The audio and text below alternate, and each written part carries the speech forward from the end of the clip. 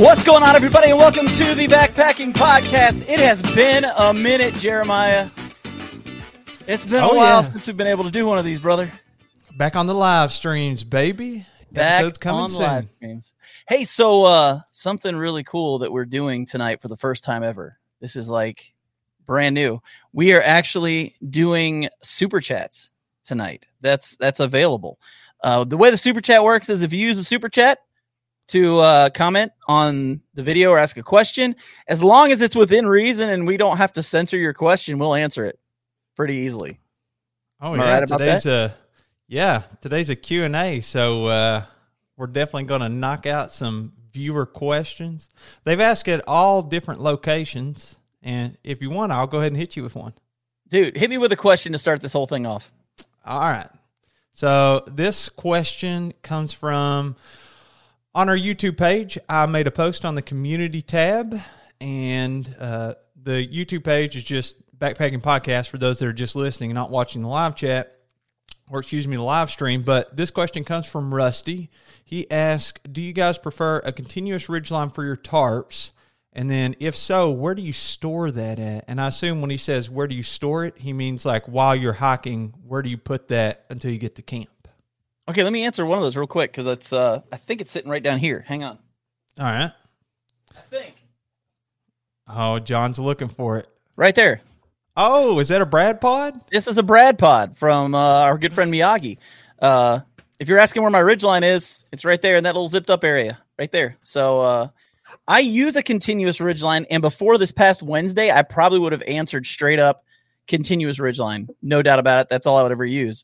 But I went out to the Red River Gorge Wednesday night with my buddy Josh, and he has a hammock gear Dyneema tarp that he uses, and it doesn't have the continuous ridgeline. It's just connected onto each end, and I really like the way the setup was for that. It just seems to be a lot more simple than what I do, and so I'm all about cutting down on difficulty. And so I'm not saying I don't like the continuous ridgeline, but I'm going to explore other options because I could be wrong about the continuous ridgeline. I may be wrong. That may not be the best way for us to set up our hammock tarps. What do you think, man? What do you like? Well, I have used the continuous ridgeline. I used two different ones. One was, I think it's from Dutch, and the other was from UGQ, and they're both fine. I mean, I've even had to... We got to say real quick, thank you. We got our first super chat from Karen Griswold. Thank you so much, Karen. That was awesome. Wow, huge shout out to Karen. Thank you. Yeah, thank you. So, keep going, man. Sorry about that. Oh, it's all good. So I have used continuous ridgeline, but right now I don't use one. Right now I use what are basically line locks. Autumn Ultralight makes them, and I kind of just pair my hammock gear up with all kinds of different things that work for me. So the line locks, they're super cool, and like you're saying, it simplifies things. That's what Josh has. He has the line locks on his, and he really I mean, he's new to hammock camping. The main reason we went out was to show him how to set up his hammock, and because he'd not used it yet, and it was awesome using that thing, man. I really became a fan of it. I thought that was awesome. So yeah. I may be switching it up. I may be trying something different.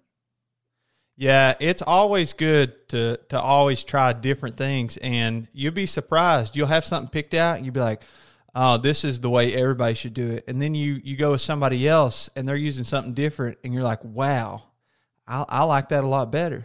Yeah, Rusty, we answered. I guess that was his question about the ridgeline, so...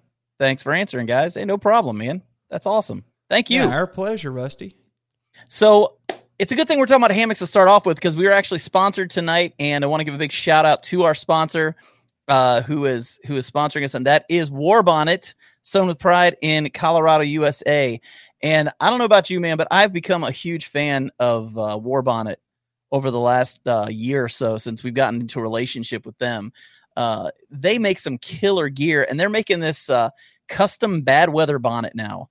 It's basically a giant down hood that you can wear, and I've got it pulled up on my screen right now, but you pick the sides and inner color, you pick a middle color for it, and you can even pick the drawstring casting color. I mean, these things are super customizable, and they look stupid warm. if you're a hammock camper and you're going to be doing any really cold weather backpacking this year, you know that quilt doesn't go over your head. It's not made for that. It's not like a sleeping bag. So having something you can wear when you sleep at night in really cold weather, or something you can wear when it's really cold outside, is nice. And they look awesome. I may be considering getting one. Totally. Like when you say custom, I mean, the whole thing is customizable. Yeah. My go-to piece of gear for War Bonnet, and I've tried out different stuff. They actually sent us a few different items before, and I fell in love with their tarp. They have the Thunderfly, and I mean, you can buy whatever size you want. Mine is a 13-foot, and it works perfect for my 12-foot hammock. I got a really long hammock. And also, sometimes we have taken a tarp when we know we're going to get some bad weather and you're tent camping, because it's no fun for me to just hang out in my tent. I'd much rather be around my friends under my tarp. So when I'm hammock camping, that's not an issue. When tent camping, sometimes I'll bring a tarp just in case, or if I know I'm going to get bad weather. But that thing is freaking awesome, man. It has doors on the end, so you're going to stay dry and warm in there. Well, and just so people understand how much Jeremiah likes this thing, they gave us two to try out last spring. No strings attached. Once we were done using them, if we didn't like them, just send them back. Jeremiah liked that 13-foot tarp so much, he actually bought it.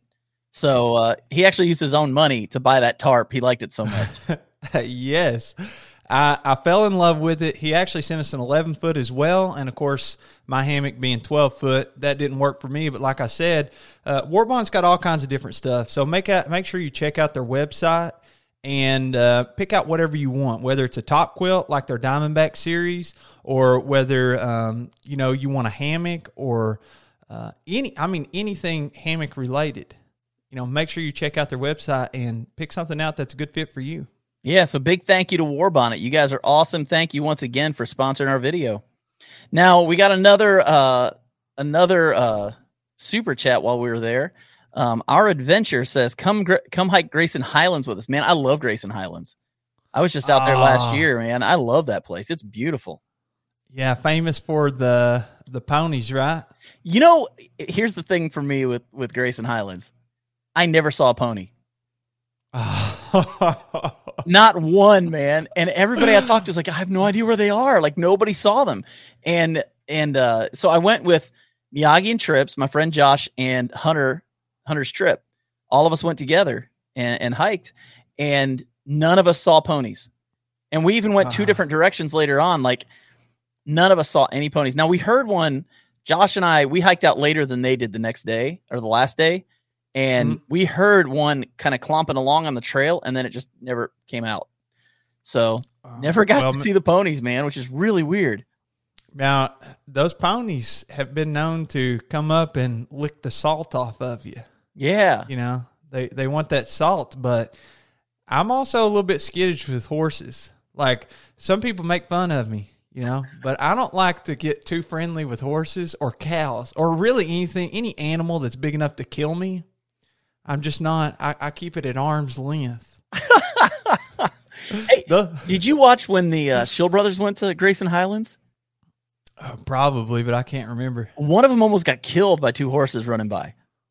Oh, were they trying to pet him or something? No, they were just hiking, and two horses flew right by. I don't know if it was them or Sam, but one of them, it says they also got kicked in the junk last year. We shouldn't laugh. Looks like Backcountry Exposure Devin's in here. What's up, man? So, let's go with another question, man. All right, I have one from earlier from One Stick Price, and they're right now in the chat and says, "How do you store sleeping bags at home?" So I'll let John go first. He's kind of sitting in it right now. Yeah, they're right behind me. They're just quilts. I hang horizontally because the long baffles. I don't want them to. I don't want all the down to compress down into one end or the other. So I hang them like that. And then I've also got some sleeping bags that are in storage bags. Like right over there's one, and I've got a couple right over here. There's a 5-degree North Face bag, and I can't remember what the other one is, but there's like a 15-degree next to that. So And then Yeah, I've got it's another good. one hanging I've got the what's the one that I can't remember what it's called now.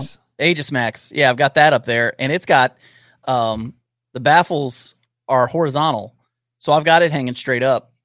So yeah, you kind of want to hang them if you're going to hang them, and it is good to hang them, especially like if you're coming back from a trip. You don't want to keep it compressed and it be wet and get moldy because then it's kind of ruined. Yeah, they really air out well when you hang them up. Yeah, they'll get fluffier, and like John's saying, if you hang it where the baffles are perpendicular to the ground, or parallel to the ground, then all the down doesn't just collect in one spot. It kind of stays in position. So everybody gives you a hard time about your accent, but you use bigger words than I do. Well, that was one of those math terms, man. That was the math teacher coming out in me. There it is. We got any more questions? Well, I want to answer this question too about the storage. Oh yeah, go ahead. Yeah, because I haven't said anything on YouTube, but I typically get a lot of comments on my YouTube of people talking about the background of the videos. And if you're watching online, you notice that the background is different right now. Typically, I have all of my sleeping bags or top quilts or under quilts or whatever hanging up on the wall like John's talking about. But right now, they're not. And we took them all down. We painted this room. And I actually plan on moving soon, setting up a new studio at a different place. So keep an eye out for that. Yeah, YouTube money is just turned Jeremiah into a millionaire. He's going out buying new houses and stuff. I wish. The housing market is pretty crazy right now. But mine are all compressed. And I'm kind of storing them, just in one of these closets. But typically I leave mine hanging too. Now for the questions, Love to Wonder ask question, are you only answering super chat questions? And the answer there is no, we are not. Absolutely. Oh, we're not? No. We're not. No, we're not doing that. We're pulling some questions from Instagram. The Backpacking Podcast actually has an Instagram, and I made a post on there, and we got some questions. And then I have my community tab on the Jeremiah Stringer Hikes YouTube channel and the Backpacking Podcast channel. So we're going to be taking questions from all of those, as well as questions from the chat today, including super chat questions. I don't think that we'll get to every question that's been asked, but I guarantee you that if it is a super chat, we're 100% going to see it. Yeah. We really appreciate the support and the love that you all show us. So what's up, man? What's the next question we got here? All right, I got a question I got a question for you, and it's coming from Instagram. Ooh. And it is from Jason, and I'm probably going to butcher your last name. Sorry, Hesline. And as some of you know, John and I both have been quite on the bigger side, to say the least, overweight, and John's doing a great job. If you've listened to the podcast especially lately, we've talked a lot about nutrition and how John's doing. So Jason wants to know, what are some good tips for big-bellied, bearded backpackers? For example, maybe your hip belt's not sitting right or not doing its job. So how do you address that problem, John? I will say, like last November, I had an Osprey Atmos. I still have it. It's sitting back here behind me, but I was using an Osprey Atmos 65, I think. And I took that out to Chiaha Mountain with, who was I with? I was Crow Flies Hiking. Brad was out there with him, and we were hiking for the weekend, and I used that backpack, and I couldn't get it comfortable. And it was just because my weight. The belt wasn't quite the right size for what I was wearing. So I think the biggest thing, if you're overweight, is really being intentional about sizing your backpack, especially the hip belt. Because if it's uncomfortable at all, you're not going to enjoy the entire weekend or week or whatever it is you're doing.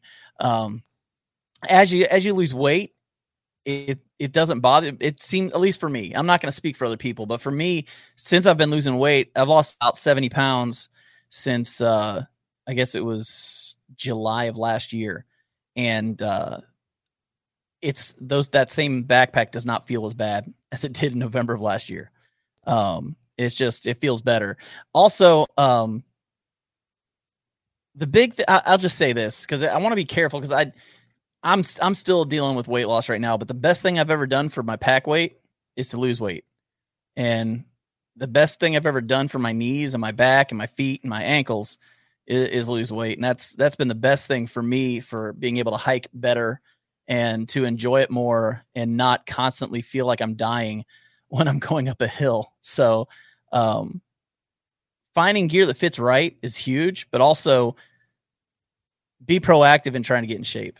You know, you don't have to be skinny, but when you're big enough that it's hard to find gear that fits, it's time to start thinking, man, I got to do something to fix this.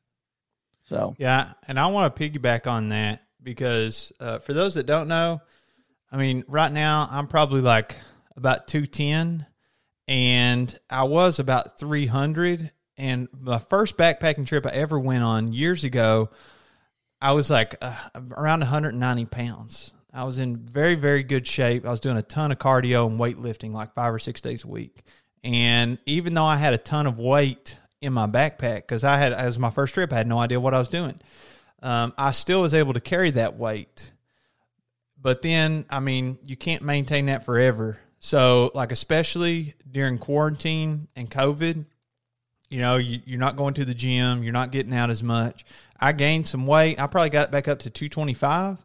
And then, you know, one of the things that I could do is go backpacking, and my gear didn't fit right. Like, I have that same backpack you were talking about, the Osprey Atmos, and mine's a 65 liter. The hip belt and everything's adjustable, but one of the problems that I run into, especially where I've had weight loss in the past, you get some loose skin, and that's a problem for a lot of people that lose weight, especially if you're losing a lot. And my hip belt, if I'm wearing a belt, like in my pants, my hip belt and that belt will kind of come together and pinch. Yeah, you know, if you have a little bit of, I call them love handles. You know, I got a little bit of love handles in the back, or if you just got some loose skin there, that right there. On me, I call them saddlebags. Yeah, that's what I call them for me. Well, if they get pinched enough, like I've had it start bleeding, and that just like. Ooh. I mean, you're having to doctor that, and you're at risk for infection while you're out in the woods, and you're not showering every day, so things get dirty, and it's just a recipe for getting some kind of infection. So, like John said, the best thing you can do is a little at a time, you know, start transitioning into different life choices and a healthier lifestyle. And, you know, if you're bigger, that shouldn't hold you back from getting out there and going. You can still get out there as long as you got the right fit of gear. But the biggest thing that's going to help you is to, you know, keep getting healthier and healthier, keep getting more and more fit, but live life however you want, but it'll be more comfortable. Yeah, there's no fat shaming going on here. Like, I'm fat, so it's like I'm trying not to be, you know, so I get it. And so it's definitely not no kind of shaming or anything going on right here. Just that's the best thing you can do for your life, period, is take care of yourself. You only got one body. You can't go buy a new one. So we do have a really cool super chat here from Jackson Cooper. It says, where's your favorite place to camp in the Red River Gorge near a water source? Seems like all the best places are up on the ridges. You want to go first on this one, or you want me to go first on this one? If you have one in mind, I'm going to let you go first because I want to think about it a little bit. There's a lot of places I like to camp on ridges. Yeah, I've got one that I like. If you go down to Coomer Ridge, there is a loop that you can hike. I'm trying to remember the names of the trails. I know part of it's the rough trail, and it goes along the creek. But as you're going along the creek on the rough trail part of it, there's actually like a little island in the middle of the creek that you can put 3 or 4 people on. Like if you're tent camping, I don't believe you can I don't think there's enough trees in that area to hammock camp, but if you're a tent camper, it's right there and you've got water on either side of you. And it's a really cool place to camp out. I remember the first time I started training for Kilimanjaro. I hiked that loop a lot. It's like an 11-mile loop, I think. And so if you're someone who wants to just hike 5 or 6 miles in and 5 or 6 miles out, that's like right in the dead center of that loop. And it's a cool place to hike. Now, with some of the flooding that's happened over the last couple of years down there, that it might have gotten washed out at this point, but at least 2 or 3 years ago, that was there. That was a really cool place to camp out. So, well, I'm going to take a kind of a cop-out answer. Sorry, Jackson. I promise you'll have water if you camp. But I have 2 spots in mind that I really love. So one is a place that we typically go if there's a big group of us. And I've camped there, I don't know how many times, probably 10 times now. And it's kind of between Indian Staircase and like the Sheltowee if you're passing Indian Arch. And you'll see as soon as you go off trail and you're walking towards Indian Staircase from the Arch, there's all kinds of camping. There is always water on the way to Indian Staircase, and it's at a place called Council Chambers. And for those that are not familiar with the area, it's a beautiful spot. There's like a little waterfall, and at the bottom there's always a pool, and it's kind of like a little cave or indention there. And I've never seen it run dry. It's always got water, but that is on a ridge. And then my second one, I try not to talk a whole lot about it because I think everybody's in charge of their own decisions. But some people have been a little bit careless, especially like they'll be a little bit risky and they'll take a GoPro and, strap it to them and climb around and they're not secured. But it's Eagle's Nest, or some people call it Eagle's Buttress. And it's kind of hard to find. I'm not really going to say how to find it. You can find it if you want by looking it up and actually doing your research. But at the top of Eagle's Nest, there's another little waterfall.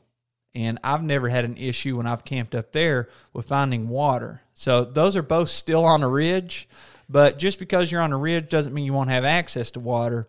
I think a lot of times you just got to make sure you know where to look and do your research ahead of time, because oftentimes ridges will be pretty dry. Yeah. Yeah. That's a beautiful spot. There's also a spot, I mean, you have to hike down like a third of a mile to get to water. And it's a downhill and then back up, but it's up on the opposite side of Oxear Ridge. If you go to the Oxear Ridge Trail and you take the trail to the left instead of going up the Oxear Ridge Trail, it's like a road. It's like an old dirt service road. But if you hike straight up that and you just keep going and go on past, there is a small campsite up there that overlooks a valley, and the sun comes up. Like if you're facing off the valley, the sun kind of rises just to the right of the valley, and it just fills the valley with sunlight, and you see all the fog lift, and it's beautiful. That's another beautiful spot. Well, there's so many beautiful spots that you can go to at the gorge. Yeah. I could talk about it all day, but I'm going to hit you with another question. Well, before we do that, we forgot to do something.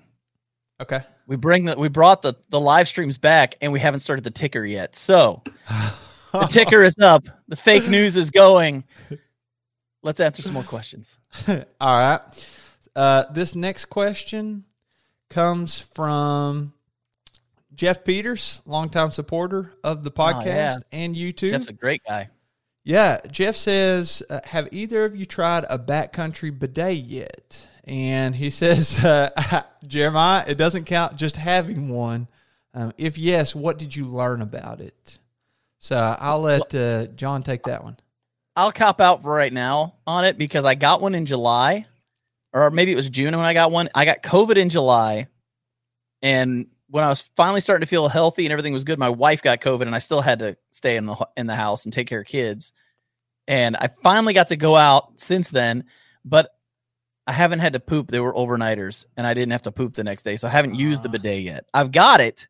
I know what it's there for. I know how to use it. I just haven't had the chance to do it yet. Now, you, on the other hand, you actually have real world, and we talked about poop just so everybody can be happy. We're back for real now. You've actually used it. Tell us about your experience using the bidet. Well, I got to tell you, if you're going to use a bidet, try using it at home first. You don't want to get out in the woods and then use it the wrong way and then have, feces all over you or all over your feet or, anywhere it's not supposed to be. Yeah. So make sure you practice at home first. So I have been using the backcountry bidet since Tom sent me one. And is that Tom Sipernowski? Tom Sipernowski. Shout out to you, man. Good man. I use it every single day that I poop at home. Sometimes I poop at work. So I love to wonder says poop, poop, poop. We're back at the poop talk. So, excuse me. So use it at home first. And I have used it in the woods. And I got to say, it pairs perfectly with the Porta-Privy. And if you don't know what that is, it's a poop hammock. You can check it out at theportaprivy.com. So let me ask you this. This is a touch graphic, I guess. So like if these kinds of conversations bother you, you might want to put on mute for just a second. But so do you stay in the Porta Privy and spray yourself out while you're sitting in it? You can do either. Now the risk is, you can get your Porta Privy wet, and you don't really want to do that. You want to keep it as clean as possible, but you can always wash it. I mean, it's your bodily fluid, so once you get home, no big deal. So we just used the term bodily fluids in a podcast. Just want to throw that out there. That's all my opinion. But for the backcountry bidet, it works pretty much with any bottle as long as it doesn't have a really, really wide opening for the mouth. And you just stick it in the top and you squirt water through the bidet, at the target zone and wash everything away. So here's what I learned about it. You don't need as much water as you think. Now at home, I live in luxury. I fill up a full 750 milliliter bottle with lukewarm water, and it is fantastic. I've also used super, super cold water straight out of the fridge one time. That was a mistake. Don't do that. Now, I don't think I actually got frostbite on my bum, but I got to tell you, it was sore. It was sore after that. It felt like, making snowballs with your hands and not using gloves for a big snowball fight.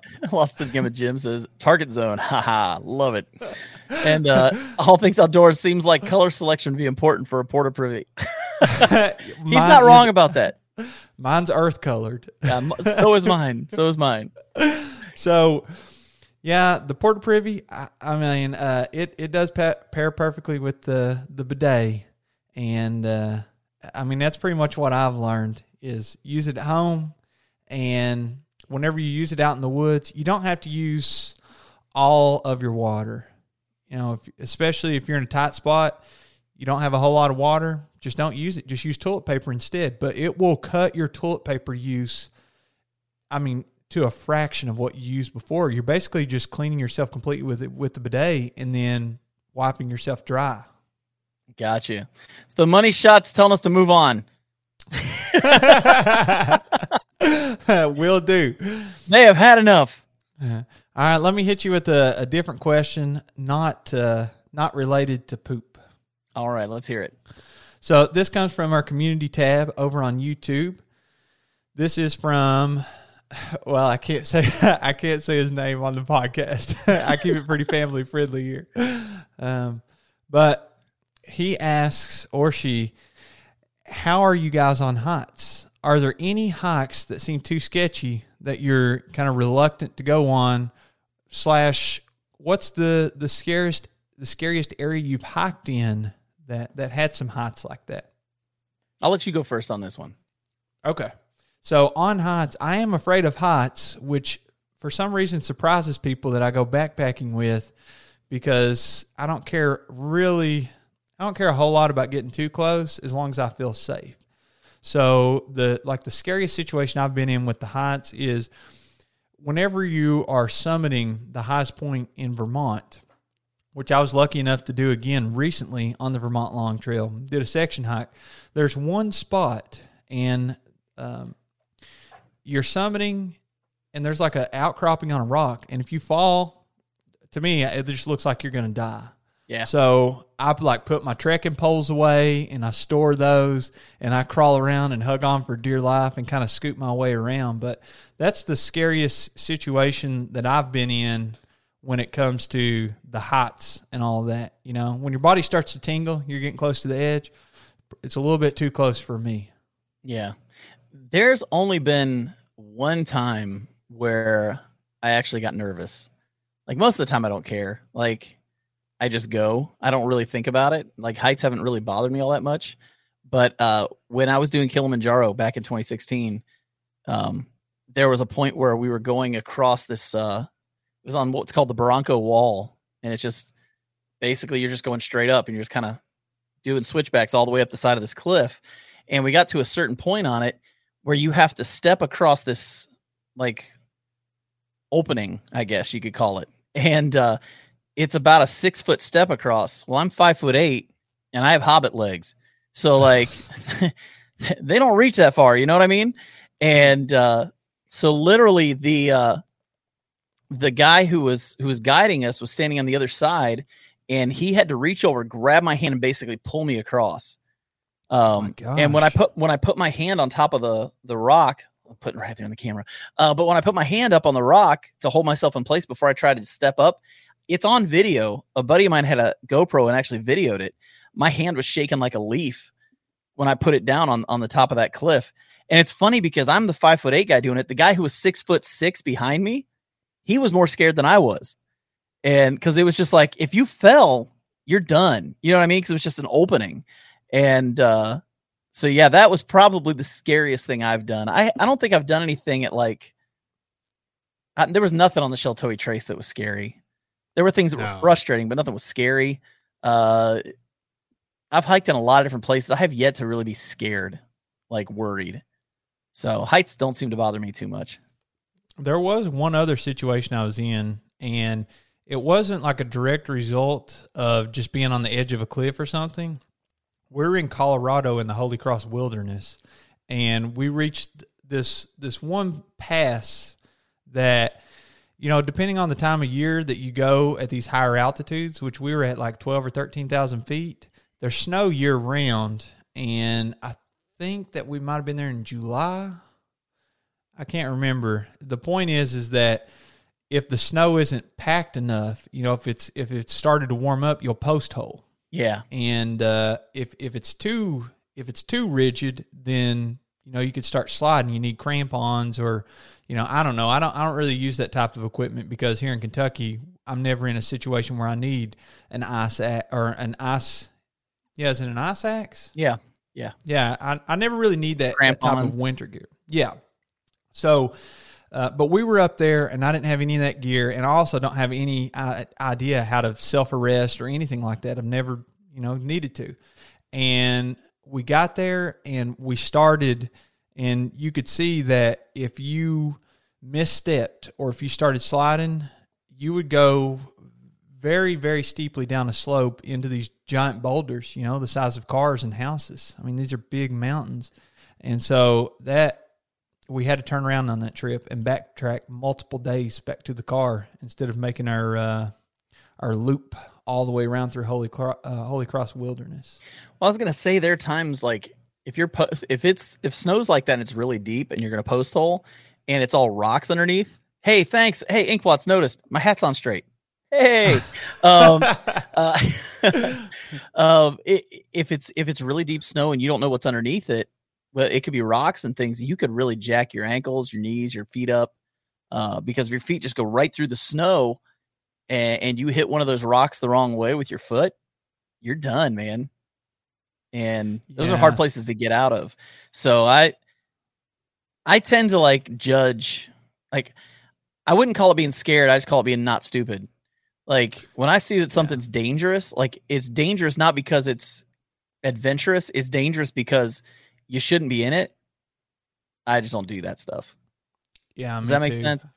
Yeah. I had to turn around because even though it might've been safe enough, it's not safe enough for me because I don't have enough experience in that situation to know what to do depending on the circumstances. Yeah. Hey, Jeremiah, did you see the news, by the way, down below?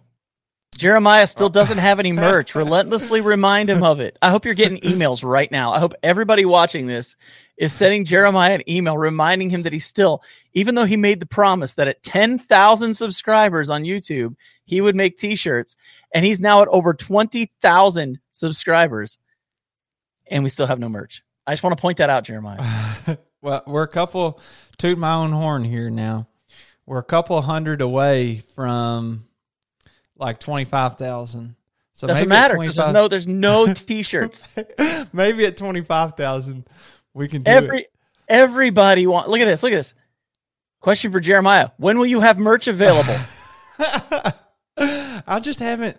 I haven't taken the time to research the company that I would invest my audience with, because I want it to be reputable. You know, I don't want anybody... Here's the thing, Jeremiah. Here's the thing. It's a t-shirt. It's not hard. And all it has to say is, what's going on, Hawkers? And if it says that, everybody's buying one. I mean, look at this right here. Jeremiah Stringer signature Go Next backpacks available on his merch page for only $14.99 with added shipping and handling fees. Now that's some fake news. Come on, bro. Come on. Hey, this T-shirt. is completely unplanned. Do you see this? I do see that. But you know what? I'm not making those now. And you know why I'm not making those now? It's one of a kind. Yeah, it is now. The company I was using for that, they said one of my T-shirts, literally, like I washed it one time, and the screen printing melted. Did you use fabric softener? I don't know. Like I wash all my other shirts with fabric softener, and they don't melt. Yeah, I think there's a difference between screen printing and vinyl pressing and heat press. Well, either way, I didn't like it. So, oh, here we go. You better watch out, man. They're getting real now. Let's just start to unsubscribe until he creates merch. Oh, wow. Mike Jones coming with the hard stuff right there. What's this one? Ouch. All right. Anyways, I've got a company that I'm going to be talking to about doing some shirts, and they're pretty reputable. I'll hook you up with the name of them afterwards. Yeah. Hit me in private because all right, we need to do that. I have another question, and we actually just talked to him. Mustang 774 says, "Have you tried an inflatable sleep pad in a hammock? If so, was it comfortable?" Yes and no. I tried it, did not like it. I'm never going to do it again. I'm not Tim Watson. That guy loves it. Mm-hmm. I can't do it, man. Yeah, I think Josh Ebersole also is a pad kind of guy. Now, I have tried it, and I have liked it and not liked it. So I tried it in my gathered end hammock. It's actually double layered. And when Miyagi on the Trail made it, I said, hey, I want it double layered because I don't have the money to buy an underquilt yet. It's going to take some time to save. And he's like, all right, I'll make it double layered, but it's going to be heavy. And I was like, double the weight. Man. Double the weight, right. And I stuck a pad in there and immediately was like, I got to buy an underquilt. I don't care if I have to take out a loan, sell a kidney. I have to buy an underquilt. And so I did. And then I never used a sleeping pad in that hammock again. But War Bonnet, I tried out their Ridge Runner. And it is not a gathered end hammock. It is a bridge hammock. So War Bonnet makes this bridge hammock that it's kind of double layered too. It has a sleeve that you can slide a pad in. And I slipped a pad into that sleeve, and it was below freezing that night. That's way better. The bridge hammocks. Yeah. I really want to try a bridge hammock with a pad at some point because that would be nice to try because you're laying flat. Like a bridge hammock just lays flat compared to a gathered end hammock. It is kind of like laying your tent on your pad, except you're suspended in air. So, whenever you get out of the hammock, you're not getting up off the ground. So I was pretty comfortable in that. But in the gathered end hammock, no, that was not for me. Yeah. Somebody asked the question, do they make inflatable pads just for hammocks? They do, actually. They actually look like they have wings on them. They're made so they kind of wrap up around you a little bit. Is it Kamak that makes them? And maybe Sea to Summit makes one. But yeah, they make inflatable pads just for hammocks. They are out there. Yeah, and if you check out Shug Emery on YouTube, he's got a ton of videos about hammocks. Like that's his thing. Yeah. And he's the king of hammocking. And he has several videos on pads and hammocks, how to lay comfortable. Also, like, if you're ever in a tent and you're laying on a pad and your leg kind of falls off the pad, or you wake up and your foot's cold because it's off the pad or something. So Shug has like some hacks and some tips and tricks on how to avoid that in your hammock, because the same thing will happen. Like if you're ever in a hammock and your underquilt kind of slides off of a section of you, you'll get cold there. So he like puts on some wings for the pad in his hammock. And I'd encourage you to check out his YouTube channel if you're interested in that kind of thing. Yeah, he's a relatively unknown YouTuber, so you want to check him out for sure.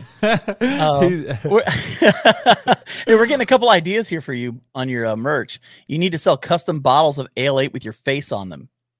Huh? Oh, well, Ale-8, they reached out to me recently about partnering with them. Maybe I could follow up. There we go. That needs to happen.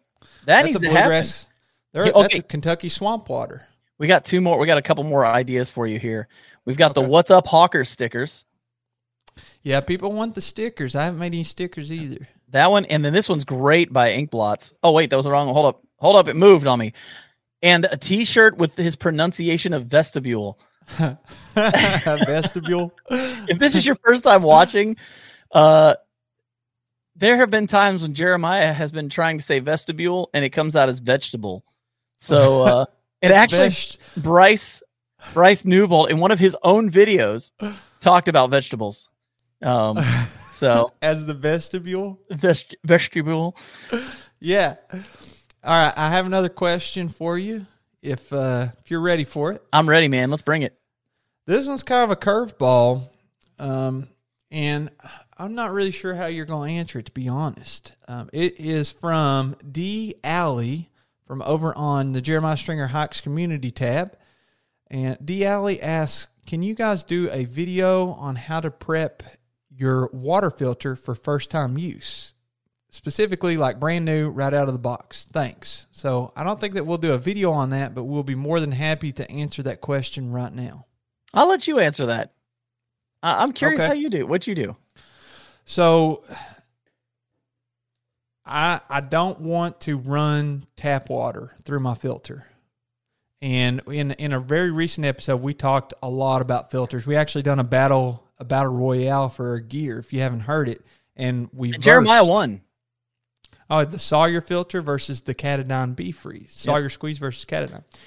And I don't run tap water through it because that's hard water. In fact, I had a lot of people that said use distilled water, especially if you're back flushing it. But I don't really do anything special for my filters right out of the package. They should be pretty good to go. And if it's a reputable filter company, they're going to have very simple instructions on how to use it. So, for instance, for my Sawyer, all I do is fill up the bag, and you might want to make sure that it works before you take it on a trip. But other than that, there's nothing special that you have to do. Yeah. I know when I got my first Sawyer, I did a bag of water through it, and then I did water to drink. That's what I did for it the first time. So I basically filled it up. I filled up a dirty water bag and pushed it all through the filter, and then put it in a bottle. And then I talked to somebody, and they said, you don't need to do that. So I never did it again. But there is some pieces of gear that you're going to use in the kitchen on trail that you do have to prep, like your cook pot. Some cook pots, if you read the instructions, it's going to tell you, hey, don't just start boiling water in this and use that water. Because sometimes there's a layer, whether it's Teflon or whatever they use to coat those with. You want to boil however much it tells you on the instructions before actually using that water. I assume that it can make you sick, or it kind of contaminates the taste or something like that. It definitely makes it taste weird, because I did that with a pot, and I didn't read the directions. And I thought the water tasted horrible, and then I went back and looked and realized that I didn't do it right. So it's funny you bring that one up in particular, because I actually did that. So also, Doc Watson wanted to make sure that you understood that he suggested poop hammocks with Jeremiah's logo on it. Oh, now what if they did? Never mind. I'm not even going to say what I was about to say. I'm just going to keep my mouth shut. What if they did wag bags with the target in there that you're trying to hit? Is my face? Target could be your face in a wag bag. Okay, I have a question for you, also from my community tab, and this one I feel like is actually very, very important, and it is a long question. I'm going to try to shorten it here. It says, too long didn't read, is should I say something? And then the longer version is basically like, whenever you run upon somebody who looks like they're 100% underprepared, the example that they give is they ran into somebody pretty much in the Adirondacks, no map, no compass, didn't really know where they were going. They were in blue jeans and, cotton T-shirts, and they have a 16-ounce bottle of water among 3 or 4 people in the middle of the Adirondacks. When do you say something? Should you say something? Do you just let them figure it out? So, John, what's your go-to advice on whenever you run into people like that? Because I know all the time you'll run into people in the gorge, and they'll be like, is it this way to get back to here or here? And then they could be several miles from there. Yeah. I've given really good advice, especially if it's an area I know. If we're in the gorge and somebody's asking where something is, I typically I'm able to help them. Let's put it that way.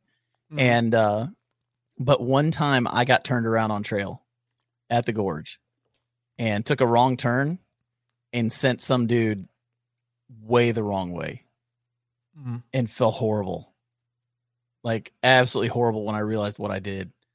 Like I never saw him again.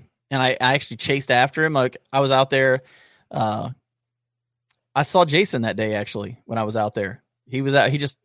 I was out at Hanson's Point day hiking, and he just walked through the woods, and there's Jason. Mr. Backpacking with Jason, sir? Mr. Backpacking with Jason, sir. Just kind of walked out of the thing. It was crazy. So anyways, I saw this guy, and he had a paper map. He's like, I'm trying to get here. He goes, how do I get here? Well, I thought I had turned right, but I had turned left. So I told him, just go down here and you're just going to turn left and that'll take you where you need to go. I sent that dude down to Coomer Ridge probably, dude. Like, I felt horrible. I went chasing I couldn't find him. So I'm hoping he just was like, that guy's an idiot and doesn't know what he's talking about and went the right way. Like, that's the only time I've ever given, like, advice where I've gone like, oh, I hate doing that. But typically I know where I'm going. But yeah, sometimes I like to help people out. Like there was a guy, I guess it was in March or April. My knee had just healed up from when I jacked it up in January. And I went out to backpack and hang out for the night. And this guy was there. He recognized who I was. And we started talking for a while. And I noticed he was struggling with his tent. And so I walked over and started talking to him, realized he's setting his fly up inside out was what the problem was. And so I just go, hey man, do you care if I help you with this? He's like, yeah, that'd be great. And so I kind of explained what was going on. And he's like, oh my gosh, that explains why it was so hard to hook up last night. And so he had slept with his fly inside out the night before. But I was able to help him that night and he set it up and everything looked great. But if I can help people, I always want to. Like, that's just kind of my thing. I like helping people. So if I get the chance to help people, I will. Typically I don't do it unless they ask for it. Or if I see they're just really struggling. Like if I see someone who's like trying to set up a hammock and it's just not happening, I'll probably come over and help them out. But I think that I love everything that you're saying there, and I think that is fantastic advice. You never want to step on people's toes, and we all make mistakes. But I think that this question is more about you see somebody and you know that they're kind of in danger. I'll give you an example. On that trip that I was talking about earlier to Vermont on the Long Trail, so we had done that summit and we come down to this shelter on the other side, and there was a family that was soaking wet. They're all wearing cotton. They're 2.5, 3, maybe even 4 miles from their vehicle. Their plan was to summit in the rain. And it's getting cold. It's slick up there. It's all rock. You know, it's above tree line. It's dangerous. It was dangerous for us coming down. And I feel like we're fairly experienced. It was, several of us that have backpacked a lot. And they didn't know which direction to go. They were not going to make it in time to catch this gondola to ride back down the hill instead of hike. And they were like, is this the way from the shelter on up to the summit? And we were like, yeah, but we didn't know whether to say something or not because they're at serious risk of hypothermia or mechanical injury. But you also don't want to be like, I'm greater than thou. I know these parts and you shouldn't do it this way. You never want to do that. So at what point do you say to somebody that you can just see that they're putting themselves in danger, or do you say anything at all? Because that's what this guy's asking is, what do you do? I've helped people like it's funny. The same day that I helped that guy with the tent, there was a guy walking up to Hanson's Point. He had a little 3-year-old daughter with him, and Hanson's Point, you know what it's like. It's just a big rock sticking out, and if you got a little kid that's just running, all it takes is for them to trip, and they're going to fall off the edge. Oh, you're 100, 200 feet. Yeah, and it's a little kid. I mean, my son, he's 3. He trips over his shadow, I mean, it's just like, that's what they do at that age. And I saw him and he goes, is Hanson's Point this way? I go, yeah. I said, is your daughter going with you? He goes, yeah. I said, keep an eye on her up there. You know, I didn't tell him not to do it, but I was like, you're going to want to keep an eye on her. He goes, why is that? I said, it's real easy for them to run off the edge. He goes, really? I said, yeah. He said he got up there.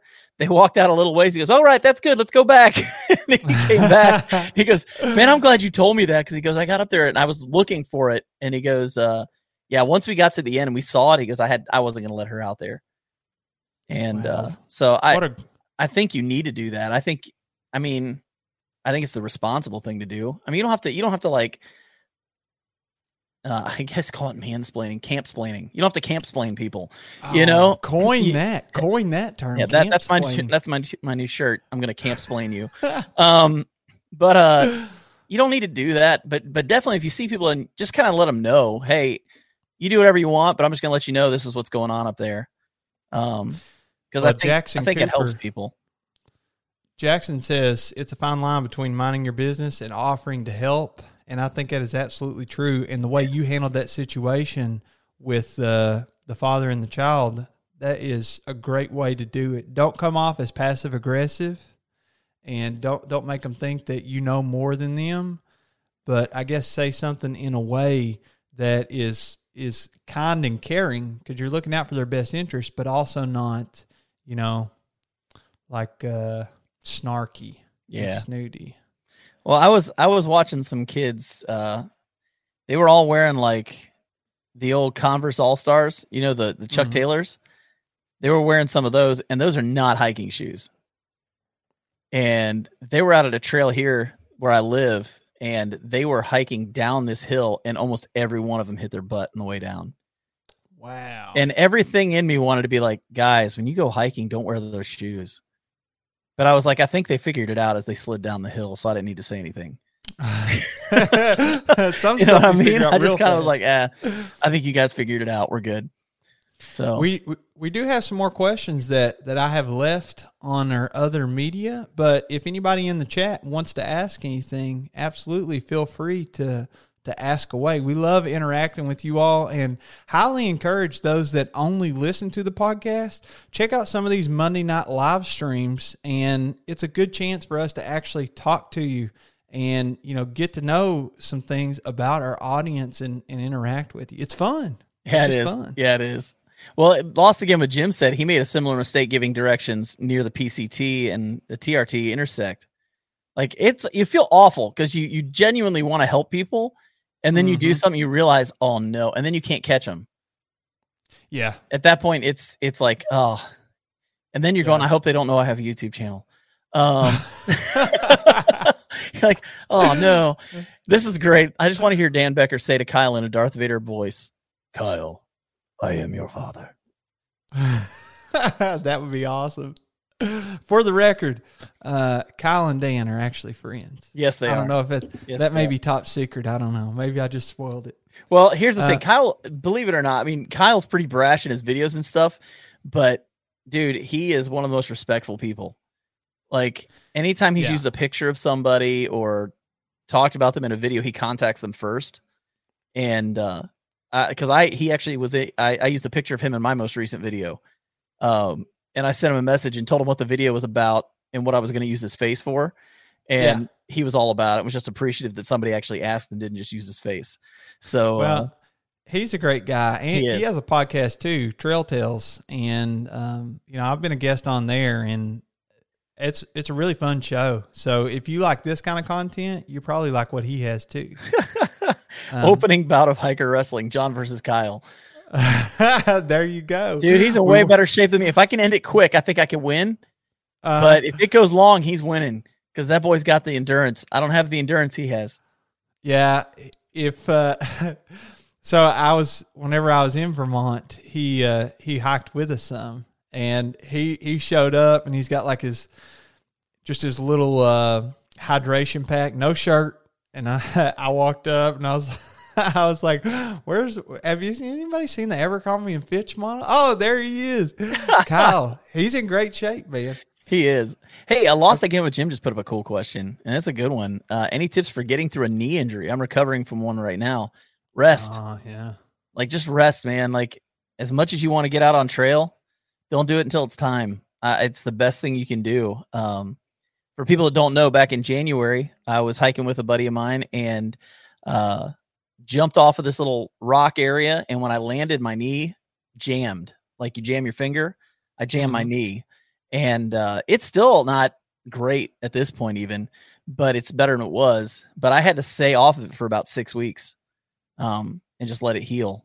And you just got to do that. It's better to let it heal, rest, and miss some trail time than to try and jump it early and then you lose years off your hiking as opposed to a few weeks. So yeah, and I'll add to that. I always have had pretty rough knees. I played football in high school and kind of injured them there and had to do some physical therapy, and then re-injured them, different injury, and had to do physical therapy, a few years ago.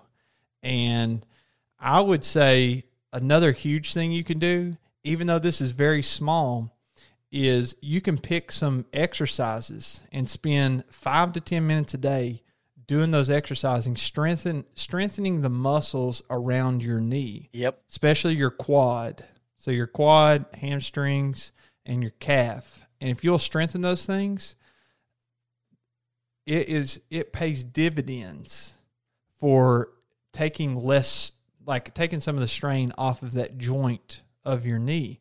So, for instance, like even body weight squats, you don't need any equipment. If you have stairs at your house, like we have stairs on the deck here, I would go out there, and one of the exercises for my physical therapy was to do like a one-legged squat and touch one heel on the ground and the other heel or the other foot is squarely on the stairs. And if you did that, 2 sets of 10 every day, before you know it, after a month or two, you've only spent 5 to 10 minutes a day strengthening those legs, but your knees, they're healed. Stretching's a big one too. Stretching is a big one. Like when I hurt my knee, I was given stretching exercises to do every day to build those just to keep flexibility. Because when you sit around all day, you lose a lot of flexibility in your muscles. Mm-hmm. And so making sure each day you take time to stretch and get those muscles reactivated, that's really good for you. Yeah. So, great question. Great question. I have a quick question from my community tab, and it is about the Camino de Santiago, which I won't dive deep in depth here, but basically my wife and I are still planning to do the Camino de Santiago in Spain. Basically, you walk across Spain from east to west till you reach the city. Are you not going to do the part that starts in France? Yeah, you start in France, just over the border, and then, there's different routes you can take, but we're planning on taking that route called the French Way. And this question is about the gear that you take. Robert says, do you already have a backpack and rough loadout in mind that you want to take on that trip? And then he says, guessing you won't need a lot of camping equipment. What size pack and what are you planning on taking? So I'll keep this brief. COVID has really thrown a wrench in the plans to do anything international.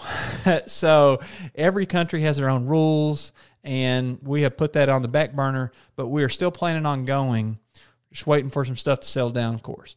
So whenever we do it, you don't need a whole lot, you're right. So my plan at the moment is probably for both of us to take a warm weather sleeping bag because you'd be staying in hostels, and I don't really want to use their sheets and stuff. Well, and you have to be careful too because there are some hostels along the way that they've been known for bed bugs on that trail. That is a hostel killer. If you're known for bed bugs, that is like the ticket to out of business. Yep. So other than that, I really don't need a whole lot. You're right. You kind of buy your food as you go and you get some snacks each day. And my only other pieces of gear would be at the moment, and of course this is going to change closer to time, but just our clothing and, our shoes. That's about it. I would love to take some extra stuff and maybe rent a locker somewhere and get that and do a little bit of vacationing or something like that. Maybe do some urban backpacking instead of through the backcountry while I'm over there too. But we'll see how it goes. We'll wait till closer to time.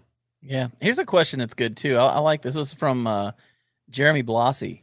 I I'm considering a DCF tarp from Hammock Gear or Dutch where I use 11-foot gathered end hammocks.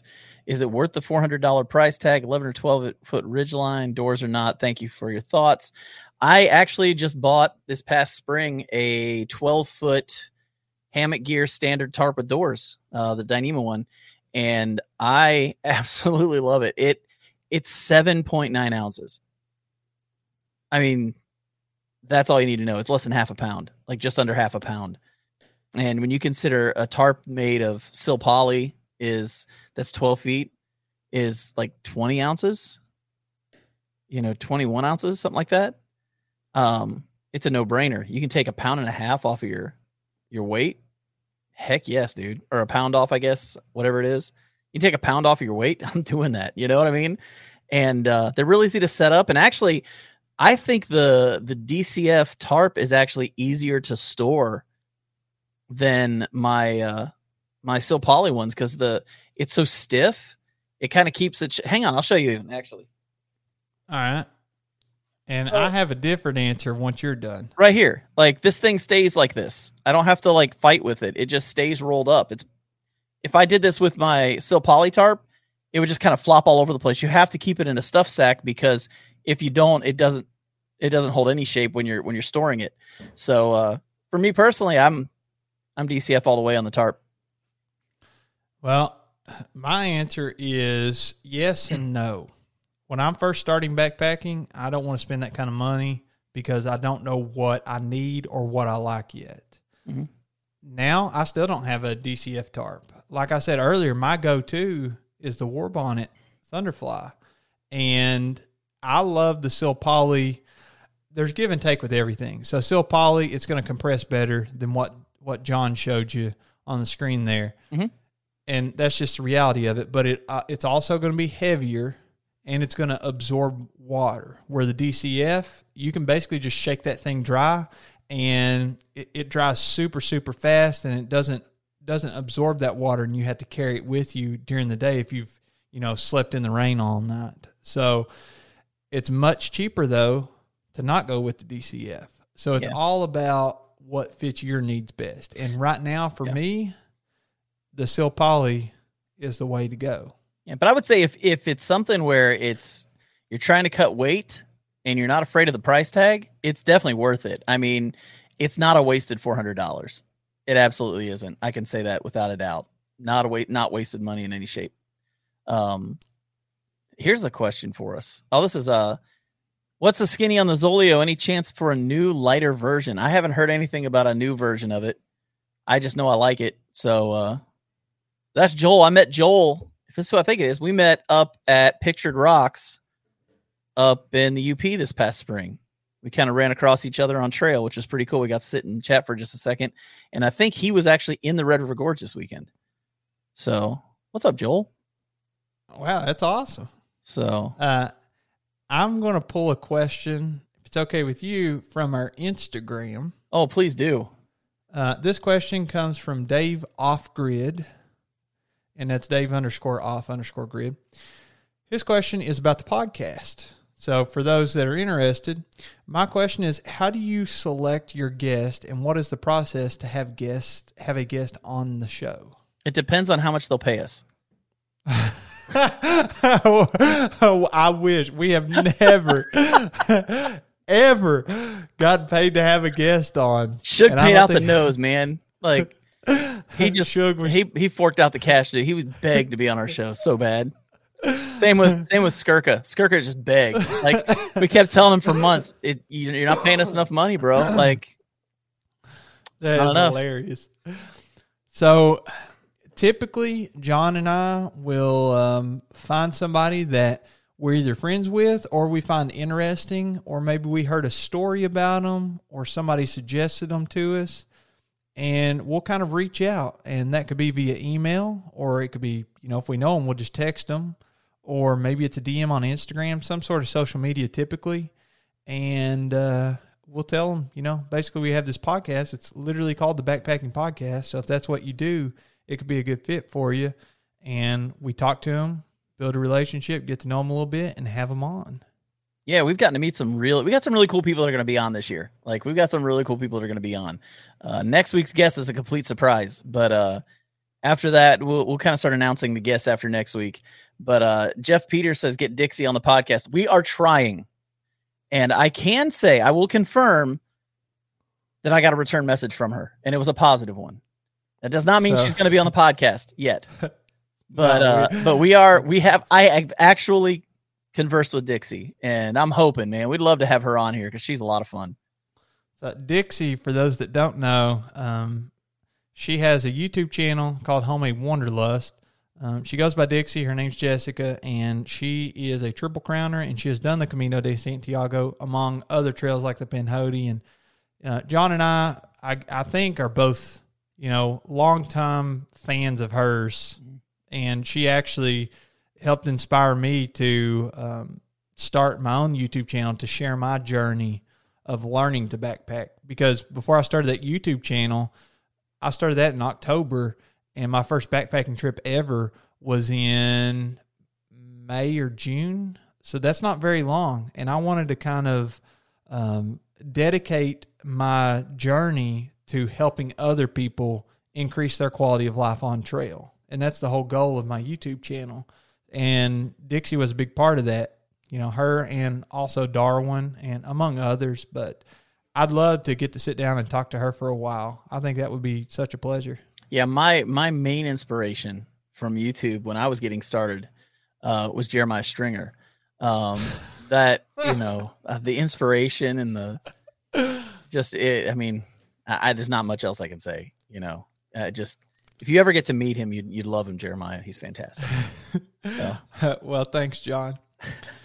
You want another question? Yeah, let's get another question in there, man. All right. So, as you all know, the weather is a turning, and except for today, it's 80-something degrees today. That's true. Depending on where you live, maybe your weather's not turning. We live in Kentucky, and it has been nice and chill, and it has felt like fall all last week. And then this week, we got smacked right in the face with a big old backhand from summer. I mean, it's like 85 every day. So fall is my favorite season in general. You get football, everything starts to cool down, the leaves change, and backpacking in the summer can be miserable. So, love to wander, 106 degrees here. God. Wow. Where do you live at? Oh, my gosh. That is crazy. That's so hot. With fall arriving, I started adding some layers into my backpacking setup. Yep. So this question is all about that. It comes from Armand Latour. I'm guessing is how you say that. Terrible with names. What is your base layer and mid-layer choices for cold weather backpacking and camping? And do you prefer synthetics or wool/alpaca? That's an interesting question. I just actually got a new layer today in the mail from a company called Senchi Designs, and they make hoodies, but they're super light and super airy. But if you were to wear them as a mid layer, they'd keep you warm. And I think it's called the Wren hoodie is what I got. Mm-hmm. And it literally just came in today. Like I was just now looking for it to see if I brought it in here, but I can't find it anywhere. But I just got it today. I can't wait to try it out. Going to be going to the Savage Gulf in Tennessee in a few weeks, and going to probably try it out there and see how it does. But for me, I like the Outdoor Research. What is the hoodie I've been wearing lately? It's just a really thin hoodie. I can wear it in the summertime, and it's like a sun hoodie, and I wear that under as my base layer, and then I'll put like a light hoodie over that. And then it's a puffy jacket and then a raincoat to finish it off typically for me. Yeah. So my typical go-to is long sleeve even in the summer because I'm fair skinned. I don't want to get sunburned. And the performance fishing gear shirts by Columbia are awesome. My only gripe is since I'm so tall, sometimes my arms are too long for the sleeves to fit right. So sometimes that's not super great. But other than that, that shirt is awesome. But I'm excited. I don't want to give them too much airtime here because it's on the YouTube channel, but I'm partnering with a company called Revolution Race, and they're out of Sweden, and I'm going to be using their shirt as a base layer. And after I do a base layer, my mid layer, or just around camp, my base layer is a Smart Wool, like 150 weight top and a 250 weight bottom. But in the summertime, I don't really use those a whole lot because you can start sweating. So in the cooler weather, Smart Wool is so awesome. I absolutely love their stuff as my base layer. And then like John said, the next layer after the mid is going to be a puffy. Like Ghost Whisper is my go-to, but I also have a synthetic puffy that I like. The Smart Wool, I like the wool. I think it's a wool blend, or maybe it's just merino wool. But wool is great. It doesn't lose its insulation value whenever it gets wet, and it just feels good on your skin. It's nice and soft. Yeah, I like synthetics actually. For me, like I love grid fleece. I've got an Arc'teryx grid fleece that I like a lot that I've used. That I'll use in the wintertime as a mid layer. It's a little warmer than the Senshi Designs. And in like cooler, like not really cold weather, but a little too cool for the Senshi hoodie, I really like the Outdoor Vitals Dragon Wool hoodie. I wore that down to Grayson Highlands, and I've worn it a lot of places actually, but on my Grayson Highlands trip, it got down to 30, 31. Mm-hmm. And I basically just hiked with that and a shirt underneath it. And it was great. It was really comfortable. Jeff Peters asks, John, any luck with the Appalachian Gear Company? No, never. It's so funny. Like okay, so here's what happens. Like every time they put out these things that say, we've got new stock. And so I'll go in and go to buy one and they won't have my color or they won't have my size. And it's like, if I'm going to fork out the kind of money you've got to fork out to buy one of these things, I want the color I want, obviously, and I have to have the right size. But I've just had no luck. So that's actually why I ended up buying the Senshi Design sweatshirt or hoodie because I just couldn't get an App Gear one. So found out about Senshi Designs through the live stream we did with who was it from Garage Grown Gear that we had on? But we talked about Garage Grown Gear, and he brought up the Senshi Designs hoodie, and so I bought one, and just came in today. So I'm super excited about getting to use that one. But sorry, no alpaca for me. Yeah, we'll stay on notice. We'll keep waiting on that. This question comes from Kyle Ridge Jumper. Kyle asks, what do you all do with your vehicle keys and wallet while you're out? And do you take a different wallet with just a few things in it? And I'll let you go first, John. I don't know if I want to give too much about this. Mm-hmm. Because this is a public video explaining where I put my stuff. But I will say that I just had a light go out on me. I know for me, I always have my keys in my backpack, usually in one of the side pockets on the belt or in my fanny pack. And if I'm day hiking, it's usually I use the Mile backpack from Waymark, and they've got a really cool waterproof zipper area. And I'll put that in that pocket a lot of times. My keys will go in there. My wallet will go in there. Yeah, I store them somewhere within my stuff. I don't usually keep it in my pockets because there's too much of a chance of it falling out during something. Sure. The only thing that's actually in my pockets is usually my phone, unless I've got it on my chest. And then I've got a knife with me at all times, and it's clipped to my pocket, so it's not going anywhere unless I want it to.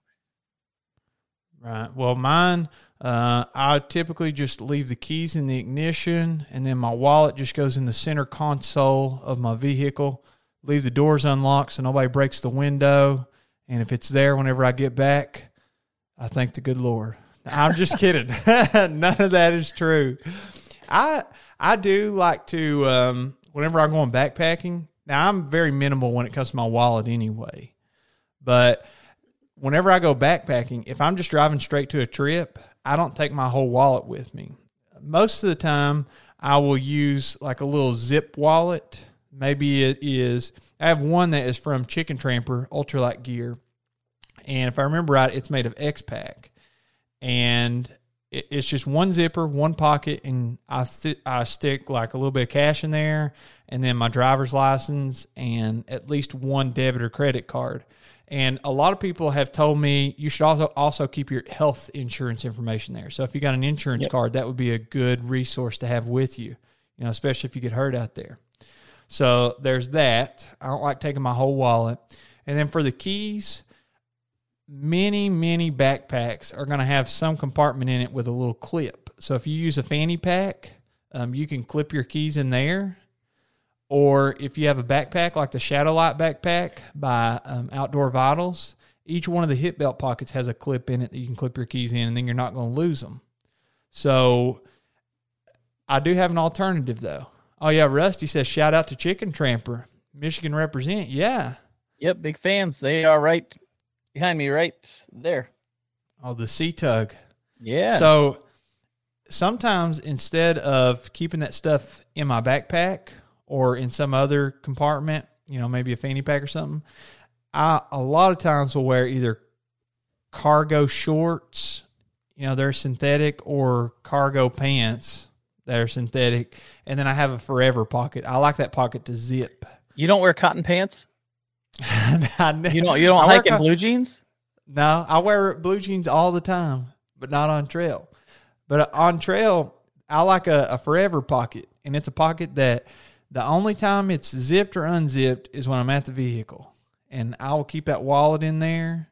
I'll keep my keys in there. Anything valuable that I don't want to lose, I'll keep it in there. And that pocket is never unzipped on trail. And then when I get back to the vehicle, I'll be like, I hope that stuff's in my forever pocket. And if it is, I'm good. So it just depends on the trip and what gear I'm taking, but it could be stored in my pack or something, or it could be on my person.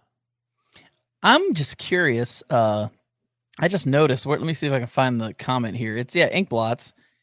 He put that he likes the inside small pouch on his ULA Photon. For those people wondering, it's a frameless pack by ULA. I believe it's frameless, and it's got a max load of like 18 pounds. So it's an ultra light backpack. I'm just curious what you think about that backpack, Inkblots. If you leave some comments below, I've looked at that backpack before, and I've just been curious about it.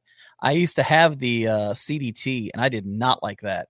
So I'm curious what you think about the Photon. So if you want to comment and leave that, I'd be interested. I got a question about shoes here, and Ooh. I'm going to kind of spin it a little bit. But this is from Crazy Zombie D. That's a great name. I know. It says, what is a good budget hiking shoe? And I want to spin it a little bit because I don't want you to get in the mindset of everything has to be budget, because there's some things that personally myself I don't want to skimp on. But John, what would be a good budget shoe, and what kind of budget are we talking about for this?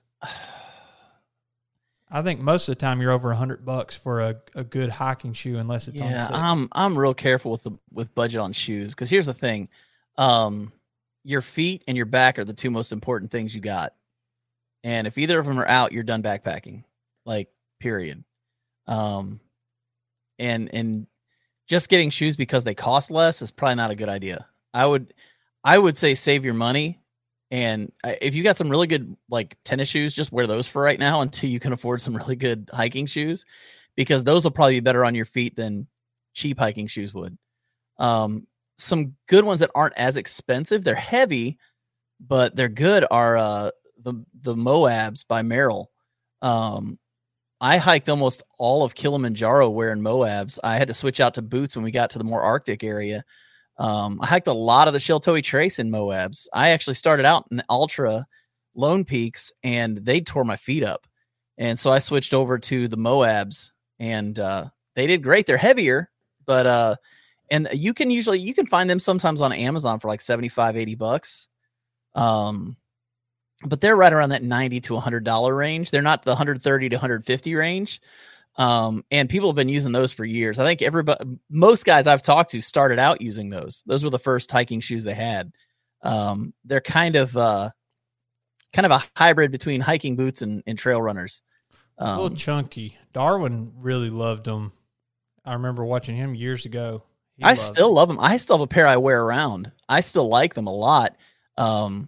they're just heavy. And if you're trying to do long miles, like if you're just doing smaller hikes, upwards of like 6 to 7 miles max, you'll probably never have a problem with them. They'll probably be fine for the rest of your life. But I'm real careful with saying budget shoes. Like the same thing with backpacks. Like those are two things I just don't think. I don't like budget on those two things because I think they're too important for multiple reasons. You know what I mean? Well, here's a couple of strategies. If you are on kind of a shoestring budget, no pun intended, what you can do. Shoestring budget? That was pretty good. I see what you did there. What you can do is a lot of these shoe companies come out with a different version every season. And if you go with the old version, most of the time there's nothing wrong with that shoe. You know, every shoe is going to be a different fit for different feet. Right? So you got to find the right shoe for you. But if Ultra comes out with a 5.0 and last season it was a 4.5, they're probably only making some minor changes. Could be good, could be bad. We talked about that in the past. But go with the last year's version. And a lot of times they'll be on sale because they're trying to get rid of that inventory. Another thing you can do is coupon. Like REI, if you sign up to be a member with them, I think it's like $20 for life or something. And then anytime you spend money, they give you so many points, like a rebate. And they also send you coupons in the mail for 20% off this, 10% off this. So if you can coupon it, do that. But you want to be careful on, and I mean this in the nicest way possible. Like I'm not trying to dog you here. But you want to spend some money you're comfortable spending on your shoes because they're your 1 point of contact or 2 points of contact, rather, with the ground. And it's also understanding that what works for somebody isn't going to work for you. Like just because everybody on the planet was using the Ultra Lone Peaks, I got them, and they were horrible for me. Like they were just horrible. They didn't work for me, but they work for everybody. They work for a bunch of other people. And shoes I've used didn't work for other people. Every foot is different. And there's so many things that go into it too. I mean, if you're overweight, a trail runner with very little cushion is not a good idea. Like you have a really good chance of screwing your feet up with that. And that's what happened to me at the time was I was a heavier guy using these Ultra Lone Peaks that don't have a whole lot of cushion to them. When if I'd have maybe bought the Olympus or something like that, my feet would have been better off. Which is why the Moabs actually worked for me because of my weight. They handled my weight way better than the Ultra Lone Peaks did. Also, if you got really skinny feet, Ultras may not be the best shoes for you because they're too wide. Right. Devin Ashby from Backcountry Exposure, he hates wearing them because his feet are too thin, and he's got skinnier feet, so he doesn't like using shoes with gigantic toe boxes and all that. At least that's what he said before. I've heard him say that before. So, so like it's just a matter of. It's who you are, what fits your feet best. Don't buy something just because of the price. Right. Go try them on. Like, don't get on Amazon and just go buy a pair of shoes because they look cool. Like, go find an outfitter, an REI or something. Dick's Sporting Goods. I don't know. Just find some place where you can try on some shoes and see how they fit, and then see if you can get them cheaper online. Yeah, and if you don't have an outfitter around you, one thing you can do is you can buy online, but you want to buy it from a dealer that you can return it to. So, like I have a friend that she buys a lot of stuff online from Amazon when it comes to clothing and shoes and stuff. And what she does is she puts it all on a credit card. Now, she doesn't use a credit card a lot, but she'll put it all on a credit card, and she'll buy like maybe it's 4 pairs of shoes from 4 different companies. She might want different sizes to try them. And then returns them. And if they have free returns and you don't use the shoe, typically you don't run into an issue with it. So you can do that too. But of course that's going to cost you more up front. And if you run into a problem, then you could get charged for that. So something to keep in mind. But Girl Plus Dog Adventures says REI used gear has good deals on shoes. So yeah. REI has like these garage sales, they call them, or that's what they used to call them. I don't know what they call them now, but sometimes the outlet can be pretty good too. Yeah. REI outlet can be really good. So people will return stuff and then they can't sell it for full retail because it's been used. Maybe the people use the shoes on one trip. So if you're okay with using a pair of shoes that somebody else has worn, that is another great option to knock some of the price off, because you're going to get it like less. You're going to pay less than half of retail probably. They're selling them dirt cheap. And don't be afraid of a brand because you think that they're not made for like hiking. I was watching somebody the other day online who swears by New Balance hiking shoes, like they're trail runners. Bridget had a pair. And liked them. Yeah, and Adidas makes the Terex. I think they're called Terex shoes. Don't be afraid of companies that maybe don't sound like they'd be backpacking brands. They may be perfect for you. Like, try everything. Don't be afraid to try things, to try them, I got this on here that somebody just asked. This is Ruben. He says, my daughter wants to know how many backpacks you have. 1, 2, 3, 4. He's counting them right now. I think they're all hanging around right behind him. I think I have 8, but one of them's a child carrier. One of them's a Gregory pack from like 1991. I've got an Osprey pack that I wore on Kilimanjaro, but I wouldn't use for backpacking. And then I've got but here's the thing. Since this time last year, I've gotten 4 new backpacks. So like I got the Mile backpack from Waymark. I got the Chicken Tramper backpack. I got the Atmos, and I got the Shadowlight from Outdoor Vitals. So yeah, he's a collector. He's collecting backpacks. I'm terrible about stuff like that, dude. I have this, like, they call it an addictive personality. Like, I don't know what this has to do with being addictive, but I have an addictive personality. When I get excited about something or I do something, I just can't help but just keep buying up new stuff. Like, I'm terrible about it. It's such a bad thing for me. It's so bad. I have one more question for you. Okay. This probably needs the last one of the thing, isn't it? Yeah.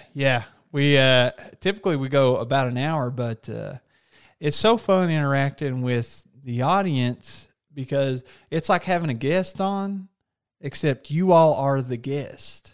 And if you missed it, or if you're just listening, on your podcast app, Spotify or whatever, then you can go back and watch the live streams. They're on the YouTube channel. They're like saved on there. So anyway, this last question is from Following Walker's World, which is a YouTube channel and makes great content. Question for you, JK. How the heck are you? Seemed a bit down after your COVID-19 bout. We don't know each other, but I enjoy what you're doing and keep going. Oh, and hey, what's up, Jeremiah? So, John, how are you doing, man? Seriously. I'm doing good, man. I'm doing good. I definitely had a tough time with the COVID. Like, there was actually a point where I almost canceled my YouTube channel. Like, as weird as that sounds, I legitimately thought about just ending the YouTube channel. I was kind of like, I was at the point of worn out, but it wasn't because of YouTube. It was more of the whole thing of I got COVID the second or third week of July, and so I was down for about 2 weeks with that, and then just couldn't get my wind back for about a month after that. Well, 2 weeks after I healed up from COVID, my wife got COVID from a lady at work, and then she had it for 2 weeks, and my kids didn't get COVID, but they had been exposed to her, so they had to quarantine. And they also, my daughter and son both got RSV, and my son had an ear infection. And so I didn't have time to make videos. I didn't have time to edit. I didn't have time to do anything. I just got to the point where I was like, I'm done with this. Had nothing to do with YouTube. It had nothing to do with YouTube. It was just life sucked there for about 6 weeks. And luckily everybody's healthy now. And now we're kind of bulletproof because we my wife was vaccinated and had COVID. I was getting the vaccine the week after I got COVID. So I'm actually going to get the vaccine. I'm maybe getting the vaccine to my first shot tomorrow for that. But man, it's just crazy. Like it was a rough time, but I'm good, man. I'm glad. Thank you for asking. That's really nice of you to ask that. But the more important question was at the end. How you doing, Jeremiah? And my camera just turns off right as I ask that question. So I'm doing very well. I'm so happy for all the support we get, because what we do, sometimes it's very monotonous, and sometimes it's just hard. And I don't want to complain about it, because I'm so blessed. Yeah. I'm so blessed with the life that I live, and my health and my job and everything. But sometimes, people don't understand that YouTube, like, you could spend 20 hours a week easily with all the emailing and with videoing and editing and planning a trip and, negotiating contracts with companies if you want to do any type of sponsorships and, staying connected with your audience. There's just a lot. And then we also have this podcast, and I absolutely love this podcast. It takes time too. And then, you have a family, I have a family, we both have church lives, and there's just only so much time. Everybody only has 24 hours in a day. I've said it before. And I'm so thankful for people that want to spend some of that time with us, either on YouTube or here on the podcast. And I'm back in school now. Everything's pretty crazy because of COVID. And we got a lot of kids that are having to quarantine because they're exposed to COVID.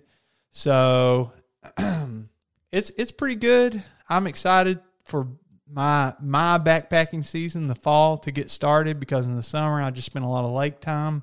But it's going to be nice being in the woods, having time to think, spending time with friends, and not just blistering in the sun during the summer. So yes, 100%.